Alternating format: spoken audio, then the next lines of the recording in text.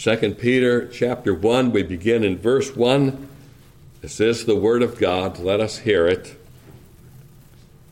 Simon Peter, a servant and an apostle of Jesus Christ, to them that have obtained like precious faith with us through the righteousness of God and our Savior Jesus Christ, grace and peace be multiplied unto you through the knowledge of God and of Jesus our Lord, according as his divine power hath given unto us all things that pertain unto life and godliness, through the knowledge of him that hath called us to glory and virtue, whereby are given unto us exceeding great and precious promises, that by these ye might be partakers of the divine nature, having escaped the corruption that is in the world through lust. And beside this, giving all diligence, add to your faith virtue, and to virtue knowledge, and to knowledge temperance, and to temperance patience, and to patience godliness, and to godliness brotherly kindness, and to brotherly kindness charity. For if these things be in you and abound, they make you that ye shall neither be barren nor unfruitful in the knowledge of our Lord Jesus Christ.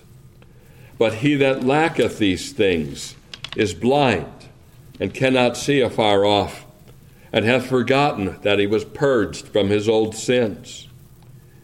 Wherefore the rather, brethren, give diligence to make your calling and election sure, for if ye do these things, ye shall never fall. For so an entrance shall be ministered unto you abundantly into the everlasting kingdom of our Lord and Savior Jesus Christ. Wherefore I will not be negligent to put you alway in remembrance of these things, though ye know them, and be established in the present truth. Yea, I think it meet, as long as I am in this tabernacle, to stir you up by putting you in remembrance, knowing that shortly I must put off this my tabernacle, even as our Lord Jesus Christ has showed me. Moreover, I will endeavor that ye may be able after my decease to have these things always in remembrance. For we have not followed cunningly devised fables when we made known unto you the power and coming of our Lord Jesus Christ, but were eyewitnesses of his majesty. For he received from God the Father honor and glory when there came such a voice to him from the excellent glory, This is my beloved Son, in whom I am well pleased. And this voice which came from heaven we heard when we were with him in the Holy Mount. We have also a more sure word of prophecy, whereunto ye do well that ye take heed, as unto a light that shineth in a dark place, until the day dawn and the day star arise in your hearts, knowing this first, that no prophecy of the Scripture is of any private interpretation, for the prophecy came not in old time by the will of man, but holy men of God spake as they were moved by the Holy Ghost. Amen. We'll end our reading at the end of the chapter, and we know the Lord will add his blessing to the reading of his word for his name's sake. I want to call your attention to a very specific exhortation that Peter admonishes his readers toward. This is found in verse 10. Look at what it says. Wherefore the rather, brethren, give diligence to make your calling and election sure. For if ye do these things, ye shall never fall. Wherefore the rather, brethren, give diligence to make your calling and election sure. Your calling and election, then, are things that are to be made sure by the Christian. Now, it seems that in many Christian circles today, the doctrine of election is regarded as a deep and mysterious and controversial doctrine. I believe that in the days of the early church, the doctrine of election was held to be something very basic. And just a casual reading of many of the epistles reveals to be the case. You might even call it, I suppose, one of the fundamentals of the faith. So we read in 2 Thessalonians chapter 2, verse 13, "But we are bound to give thanks always to God for you, brethren, beloved of the Lord, because God hath from the beginning chosen you to salvation through sanctification of the Spirit and belief of the truth, whereunto he called you by our gospel to the obtaining of the glory of our Lord Jesus Christ." And I love that in that verse particular, you have the two ideas coming together of election and calling. Boy, there was a lot that is packed into that verse in 2 Thessalonians 2. I commend it to you for further reflection. Maybe we'll come back and take a more deeper look into it down the road as the Lord leads. Another verse, Ephesians chapter 1, beginning in verse 4, "According as he hath chosen us in him before the foundation of the world, that we should be holy and without blame before him, in love, having predestinated us unto the adoption of children by Jesus Christ to himself, according to the good pleasure of his will, to the praise of the glory of his grace, wherein he hath made us accepted in the beloved." So you find here, don't you, and we could cite other examples from Paul, where he cites the doctrine of election as something very basic, something that he addresses very early on in many of his epistles. In 1 Peter chapter 1 and verse 2, Peter writes, "Elect according to the foreknowledge of God the Father, through sanctification of the Spirit, unto obedience and sprinkling of the blood of Jesus Christ, grace unto you and peace be multiplied." So Peter is addressing the readers of his first epistle as those who are elect. And in the Gospels, Christ himself, in John 13 and verse 18, where he says, "I speak not of you all, I know whom I have chosen. But that the scripture may be fulfilled, he that eateth bread with me hath lifted up his heel against me. I know whom I have chosen."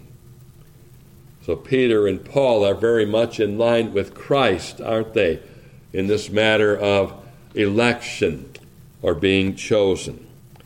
Now, when we come to Peter's second epistle, we discover an awareness on Peter's part that his time in this world is just about over and that he's headed soon for heaven. So we read in verse 12, chapter 1, "Wherefore I will not be negligent to put you always in remembrance of these things, though ye know them, and be established in the present truth. Yea, I think it meet as long as I am in this tabernacle to stir you up by putting you in remembrance, knowing that shortly I must put off this my tabernacle, even as our Lord Jesus Christ hath showed me. Moreover, I will endeavor that ye may be able after my decease to have these things always in remembrance." So Peter is very much aware. He says the Lord himself had communicated this to him. Your time is just about up, Peter. Your time in this world is coming to a close.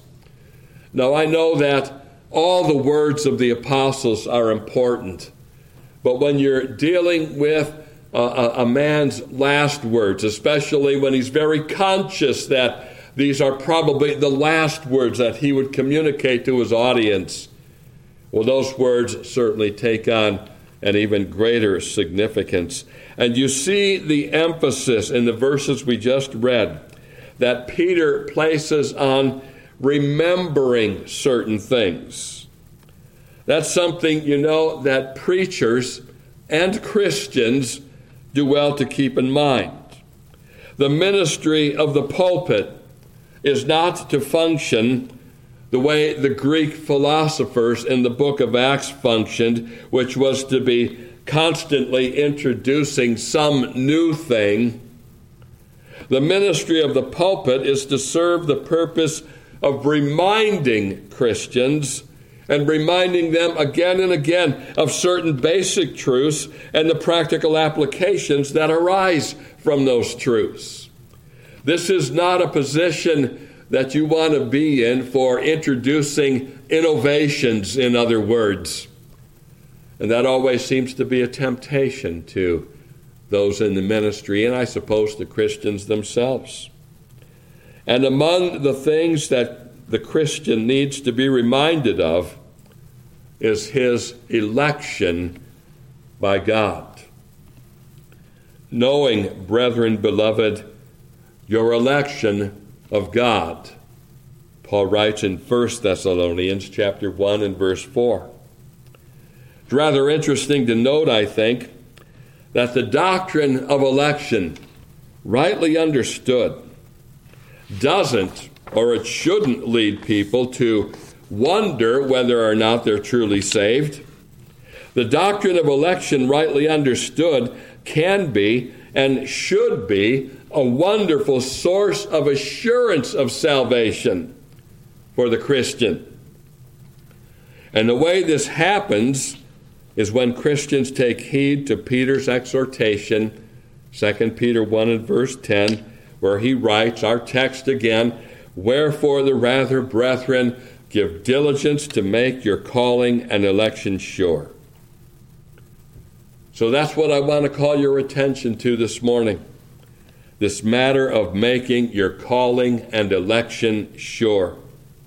Your calling and election, you see, are things that can be made sure. The word sure in the Greek is a word that means stable or fast or firm. As a Christian, you can and you should have a firm assurance of your salvation, which means in the context of our text, you can have assurance of your election. There's a certain irony, isn't there, to the doctrine of election becoming a source of assurance. And the irony is found in the way that some Christians feel that the doctrine of election takes away any kind of assurance they can have. But we'll see in the course of our study today that far from robbing a Christian of assurance, the doctrine of election can actually contribute mightily to that assurance. I might add, though, that the doctrine of election can and does pull the rug out from under those that are presumptuous about salvation, those that wrongly think that salvation doesn't really have any powerful impact on their lives. The doctrine of election, like I say, pulls the rug out from under that notion. The gospel is the power of God unto salvation, and yet there are many that profess to believe the gospel who never seem to find its power, leading them to a transformed life. Well, let's look more closely then at Peter's exhortation in verse 10. Wherefore the rather, brethren, give diligence to make your calling and election sure. And let's begin this study by considering, first of all, what exactly it is that we're to make sure. What are we talking about? What is Peter talking about when he says, make your calling and election sure? Two separate things in our text that we're called on to make sure or firm. The first thing you could say corresponds somewhat to your experience. The second thing pertains entirely to something God does. And the way you make the one thing sure is to make the other thing sure. In other words, if you can make your calling sure, you will also have made your election sure. We'll see that in the course of this study. So what is your calling then? And how is that made sure? Our shorter catechism is very helpful to us in this regard. It gives a very good definition of what is called effectual calling. And by effectual calling, we're speaking of something that is spiritual, something that is wrought by the Holy Spirit. Question 31 asks this question: what is effectual calling? And the answer: effectual calling is the work of God's Spirit, whereby convincing us of our sin and misery, enlightening our minds in the knowledge of Christ, and renewing our wills, he doth persuade and enable us to embrace Jesus Christ, freely offered to us in the gospel. Let me read that again. And if you have a shorter catechism, this would be a good season to look this question up, especially since our review of the larger catechism have been on hold since we haven't been printing bulletins of late.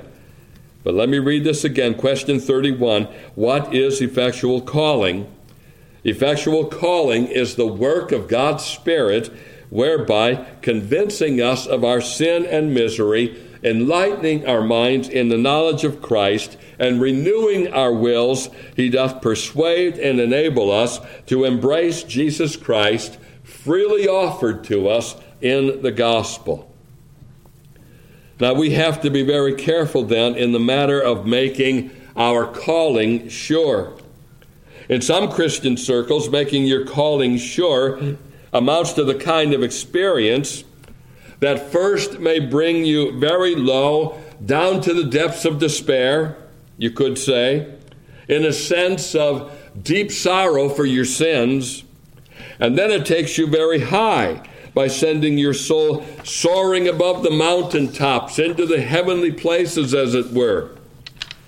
Among the things that the Puritans were sometimes, and I think rightly, criticized for was their tendency to read too much into these subjective experiences. If you're familiar with John Bunyan, author of Pilgrim's Progress, John Bunyan in particular is noted for a very prolonged struggle during which he wondered if he had been brought low enough and whether or not he felt deeply enough a sense of sorrow for his sins. Others may wonder whether or not their faith has been genuine enough, or whether or not it's really just shallow and superficial. I think the shorter catechism answer gives us good and scriptural guidance as to whether or not you have had the experience of an effectual call. And so ask yourself this question: are you convinced of your sin and misery?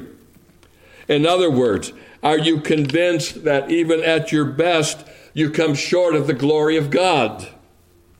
Are you convinced that you've transgressed God's laws?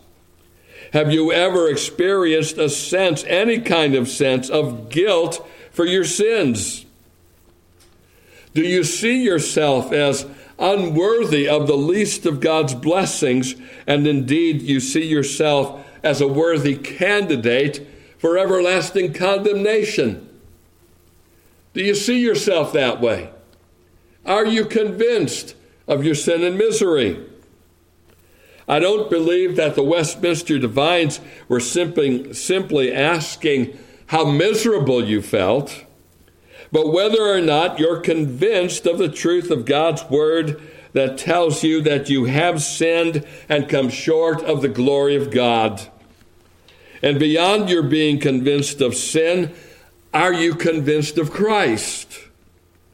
Do you believe that he is the Son of God? In other words, that he's God, he is God come in the flesh. Are you convinced that he died for sinners, that he is the Savior of sinners? Do you believe that he rose from the dead? I love the way Paul puts this in Romans chapter 10 and verse 9, when he writes that if thou shalt confess with thy mouth the Lord Jesus, and shalt believe in thine heart that God hath raised him from the dead, thou shalt be saved. For with the heart man believeth unto righteousness, and with the mouth confession is made unto salvation. And then, perhaps most importantly, have you embraced Jesus Christ as he's freely offered in the gospel? I know that you've heard of him. I know that you've learned of him. You hear and learn of him every week in church, and I'm sure that many of you hear and learn of him in your homes. Now, sometimes the preaching of Christ is referred to as a general call. A general call is what the preacher calls on you to do. He calls on you to embrace Christ. The question then becomes, have you embraced him? Have you received him? Have you called on him to save you? He is freely offered to you. Indeed, he freely offers himself to you. Come unto me, all ye that labor and are heavy laden, he says in Matthew 11 and verse 28, and I will give you rest. Take my yoke upon you and learn of me, for I am meek and lowly in heart, and ye shall find rest unto your souls, for my yoke is easy and my burden is light. Come unto me, all ye that labor and are heavy laden. Christ himself freely offers himself, and his offer is sincere. He desires people to come to him. Have you come to him by faith? When the Philippian jailer asked Paul and Silas what he must do to be saved, Paul answered him, believe on the Lord Jesus Christ, and thou shalt be saved in thy house. Acts 16:31. So that's the first thing that must be made sure, your calling. Anybody who has sat under my ministry for any time at all has been called in the general sense of the word. I can say that with certainty because I know that I offer Jesus Christ. I offer him to you right now, this very moment, today. I offer you Jesus Christ, and in offering him, I am simply reflecting his offering of himself. Will you embrace him? That's the thing you must make sure. Make sure you've responded to the call of the gospel.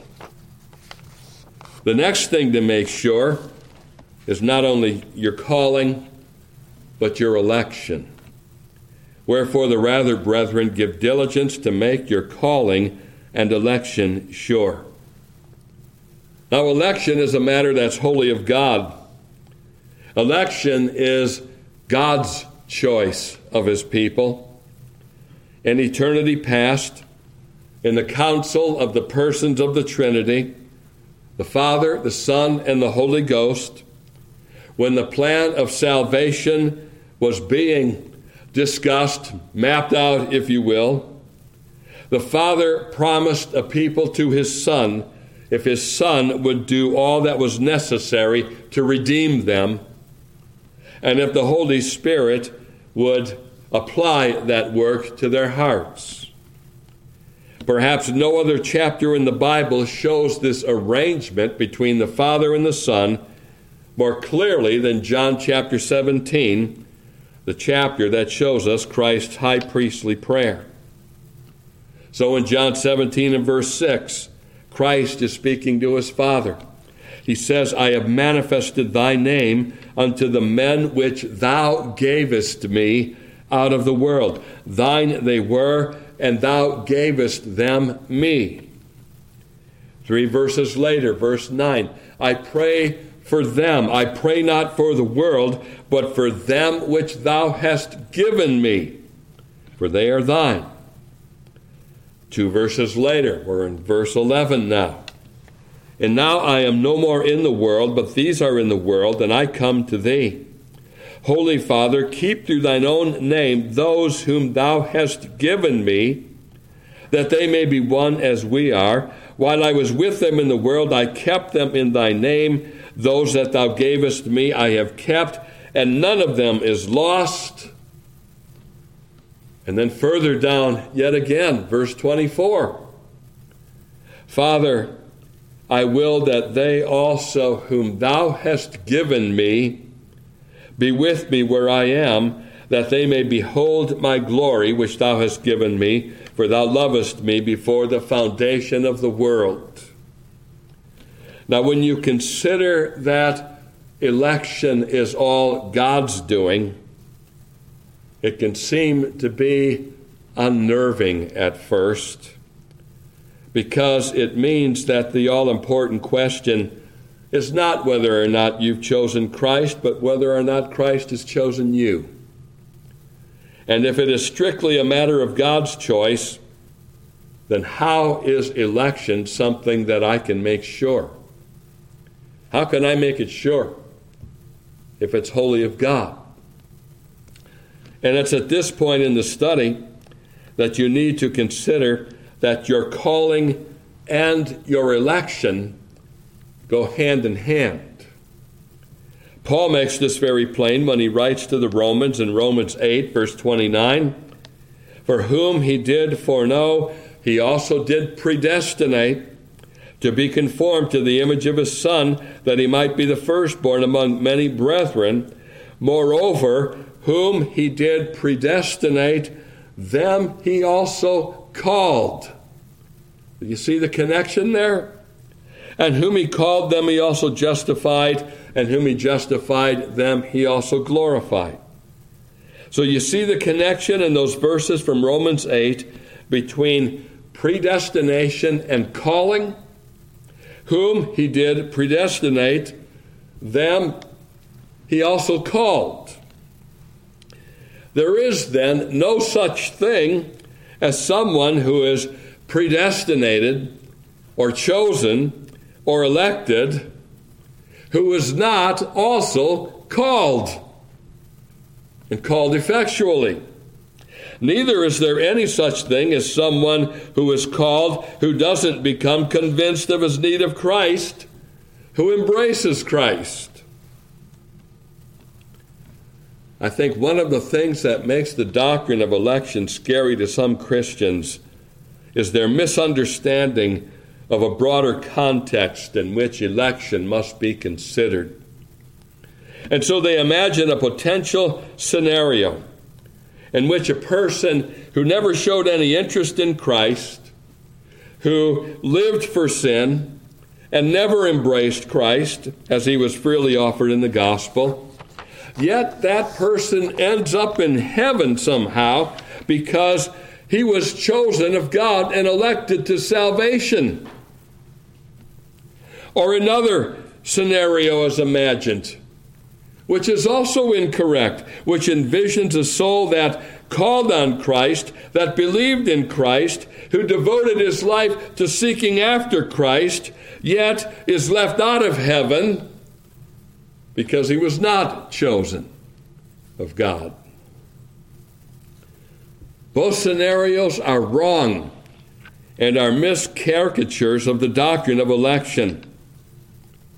Election, you see, serves a purpose. In Romans 8:29, Paul states very clearly what predestination leads to. It leads to conformity to the image of Christ. For whom he did foreknow, he also did predestinate to be conformed to the image of his Son. In Ephesians 1 and verse 5, Paul puts it this way, having predestinated us unto the adoption of children by Jesus Christ to himself, according to the good pleasure of his will. In 2 Timothy 1 and verse 10, he states it this way, therefore I endure all things for the elect's sake, that they may also obtain the salvation which is in Christ Jesus with eternal glory. Those who are elect, according to Paul, obtain salvation. They don't remain ignorant of salvation. They don't remain ignorant of their need of salvation. They don't live their lives being oblivious to salvation. No, rather, they obtain salvation. So these are the two things then that must be made sure: your calling and your election. And to make the one sure is to make the other sure. The two things go hand in hand. Well, let's proceed then quickly to look at the matter a little more closely. We've seen what it is that we're called to make sure. Let's think next on, and finally, just 2 points today. Secondly, how we make our calling and election sure. We've got an idea now of what it is we're to make sure. So point number 2, I guess you could say, is the practical point. How do we do it? How can I make my calling and election sure? Look with me, if you will, in verse 1, 2 Peter 1, and notice who Peter is addressing his epistle to. Simon Peter, a servant and an apostle of Jesus Christ, to them that have obtained like precious faith with us through the righteousness of God and our Savior Jesus Christ. Do you see who he's addressing? He makes that pretty plain, doesn't he? Here then is all the important question when it comes to making your calling and election sure. Have you obtained this like precious faith that Peter speaks of? And this is just another way of asking the question, do you believe in Christ? Can you confess Christ the same way Peter did in Matthew chapter 16? In that chapter, we read it earlier, Christ asked his disciples, "Whom do men say that I, the Son of Man, am?" And after the disciples reported that there were varying opinions about who Christ was, some saying John the Baptist, some saying Elias, others saying Jeremiah or one of the prophets, Christ then becomes much more pointed and direct when he asks them, "But whom say ye that I am?" Forget the opinions of others now. I'm putting the question right to you, Christ says to them. Who do you say that I am? And it's at this point that Peter steps up and answers Christ's question by saying in verse 16, "Thou art the Christ, the Son of the living God." Oh, that's a good confession. And it's the right answer. And it's the identity that Christ had proven repeatedly by the things he taught and by the miracles he performed. The right answer to Christ's question, you would have thought, would have been the obvious answer to the question. And in a sense it was. But it wasn't what others were thinking, and especially was it not what Christ's adversaries were thinking. And so Christ says to Peter in verse 17, "Blessed art thou, Simon Bar-Jonah, for flesh and blood hath not revealed it unto thee, but my Father which is in heaven." Even though Peter's answer was true and was obvious, still, such is the state of rebellious sinners against God that they refuse the truth and they resist that which is obvious. You remember when Christ healed the blind man in John chapter 9? That's one of those chapters, that zooms in on one of Christ's miracles, and it brings you up close to that miracle by giving you a very detailed account of it. And in that detailed account, you find the Pharisees interrogating the man that was healed of his blindness. What did he do to you? What exactly did he do to you? And when they get no satisfaction in their interrogation of the healed blind man, then they go to the man's parents. That's always struck me as one of the more humorous statements in the Gospels Are you sure your son was born blind? Can you imagine a parent that wouldn't be sure of a child born blind, who had been blind now for many years? And when they don't hear what they want to hear from the parents, then they interrogate the healed blind man again. And the whole time, they are in a desperate search to deny the obvious, because they know what the obvious leads to. It leads to the conclusion that Jesus is the Christ, the Son of God, the very truth that Peter confessed in Matthew chapter 16. So when when Christ says to Peter in verse 17 that he's blessed because Peter didn't come to that conclusion in the power of his own wisdom or spirituality. Oh no, left to himself, apart from God, Peter would have done the same thing the Pharisees in John 9 had done. He would have searched for ways to deny the obvious. But Peter was not searching for ways to deny the obvious. Instead, he was willing to confess the obvious. And so Christ makes known to Peter and to us that the reason Peter could make that confession was on account of the grace of God. Blessed art thou, Simon Bar-Jonah, for flesh and blood hath not revealed it unto thee, but my Father, which is in heaven. Credit him, Peter. Don't take credit yourself as if you possess some semblance of godliness or spirituality that other men don't have. No, you're like all the others. All have sinned and come short of the glory of God. The natural man receiveth not the things of the Spirit of God. They're foolishness unto him. So, Peter, it wasn't your wisdom. It wasn't flesh and blood. It was by the grace of God. Now, coming back to 2 Peter chapter 1 and verse 1, and noting the people that are addressed by Peter in this epistle, you can see at once that Peter is addressing those whose experiences had been the same as his. He's addressing those that had obtained like precious faith through the same means, by the grace of God.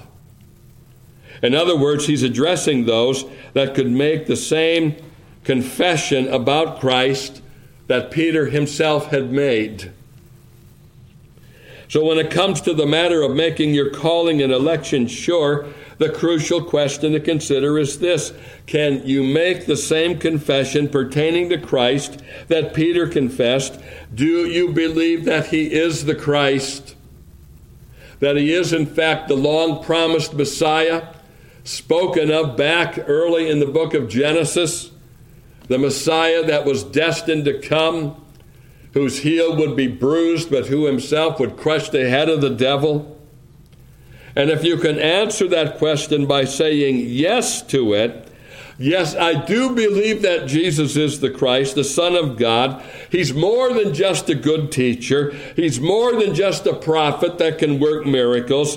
He is the Savior of sinners. If you can make that confession, then I say to you the same thing that Christ said to Peter: you are blessed, because flesh and blood did not enable you to make such a confession, but by the grace of God and by the work of the Spirit of the Father, you have been enabled in God's grace to make that confession. That becomes then a pretty strong bastion of assurance, doesn't it? I do believe that he is the Christ, the Son of God. I could not make that confession if left to myself. I could not make that confession apart from a powerful, resurrection-wrought work upon my soul. Nor could you, nor could anybody. And in making such a confession, it can be said of you, too, that you have obtained like precious faith. It's the same faith that the apostles had. It's the same faith as the faith of those who died martyrs' deaths. It's the same faith as those who through the ages of church history have manifested by their lives that they believe in Christ. And it is indeed called by Peter in this verse precious faith. It's precious because it doesn't come naturally to rebellious sinners. Saving faith, you see, is a gift from God. So again, in the matter of making your calling and election sure, have you obtained this like precious faith? One more thing we must note about this obtained precious faith, and then I'm done. This precious faith is not only something that is obtained, but Peter also makes it plain that this faith is something that you add to. You obtain it, and you add things to it. Look with me now in 2 Peter 1, a familiar section, I'm sure, to many of you. These virtues that are listed from verses 5 to 7.